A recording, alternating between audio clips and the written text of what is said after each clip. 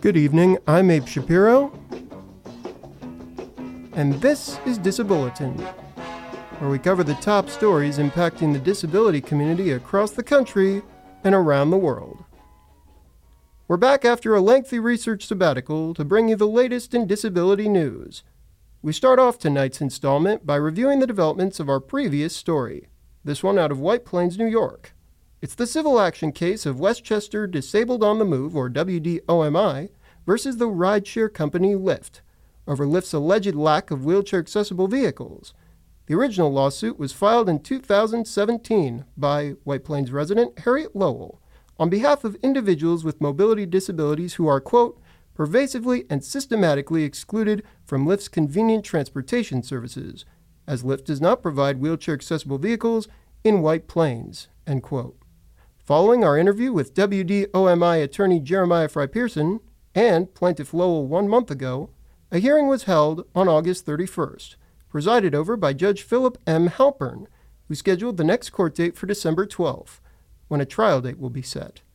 As the date of the next hearing nears, Disabulletin hopes to bring Mr. Fry-Pearson, WDOMI representatives, and plaintiff Harriet Lowell back on the show for further details.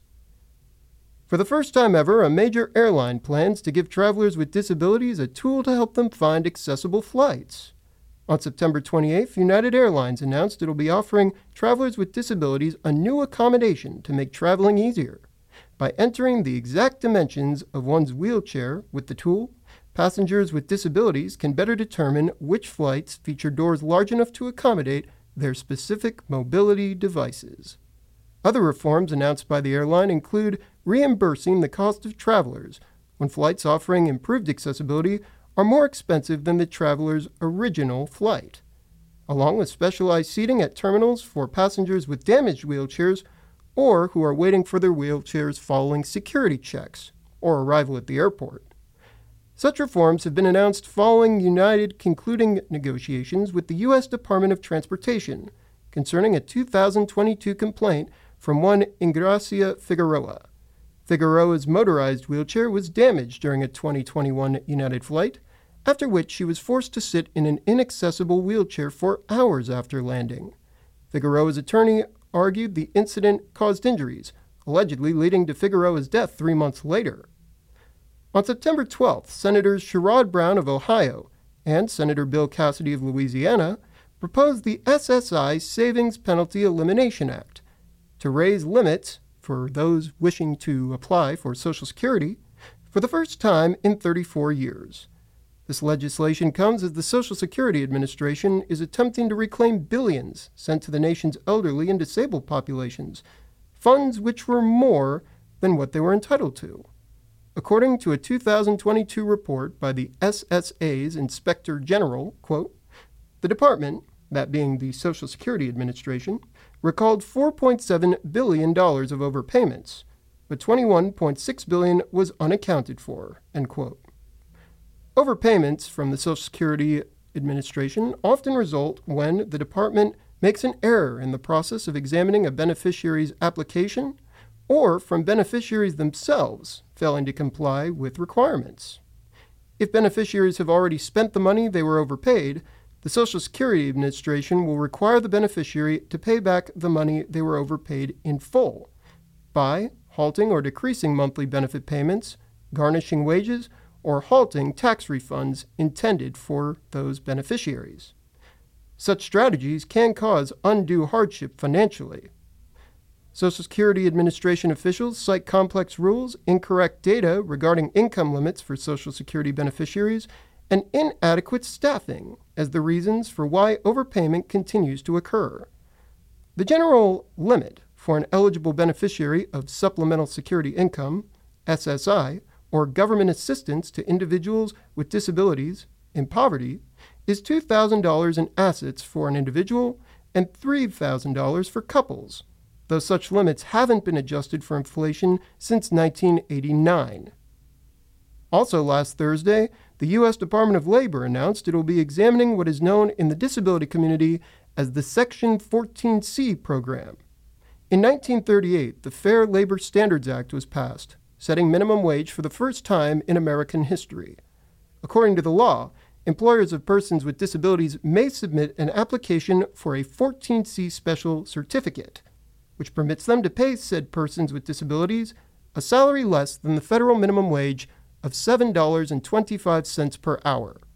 According to an October 1st article by disability news service Disability Scoop, quote, such a review comes at the urging of disability advocates and other entities, including the Government Accountability Office, the National Council on Disability, the U.S. Commission on Civil Rights, and the Labor Department's Advisory Committee on Increasing Competitive Integrated Employment, end quote.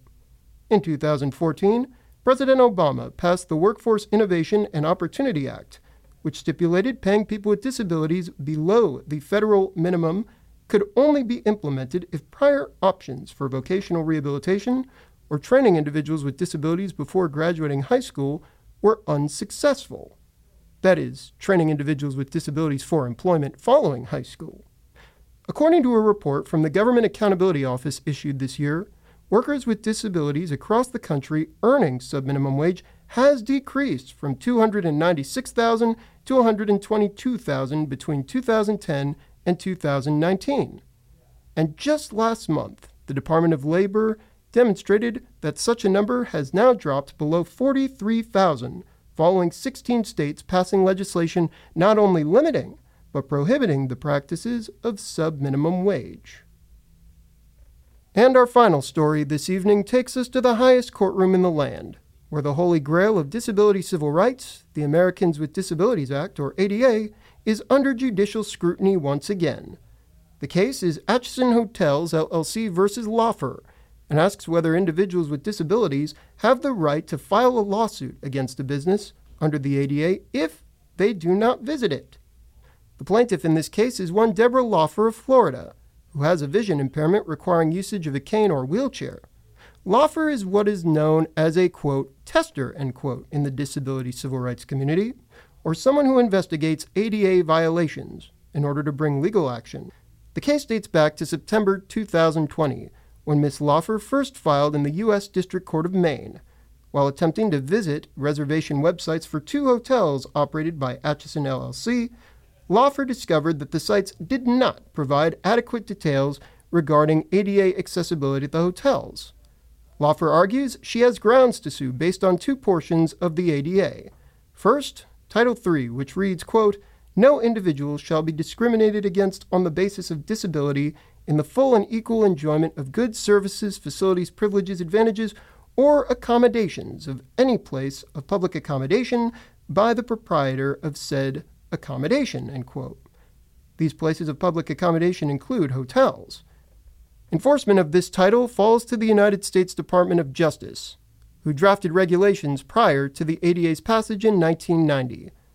The regulation, known as the Reservations Rule, stipulates that hotels, quote, with respect to reservations made by any means, end quote, must, quote, identify and describe accessible features in the hotels and guest rooms offered through its reservation service in enough detail to reasonably permit individuals with disabilities to assess whether a given hotel or guest room meets their accessibility needs, end quote. The Supreme Court must now decide whether or not Ms. Laufer has what is known as Article III standing under the U.S. Constitution. Under such standing, Ms. Laufer would need to satisfy the following 3 standards. 1, that she suffered a concrete injury. 2, that such injury resulted specifically from the defendant's actions. And 3, that such an injury will be fully resolved should the court rule in the plaintiff's favor, the plaintiff in this case being Ms. Laufer.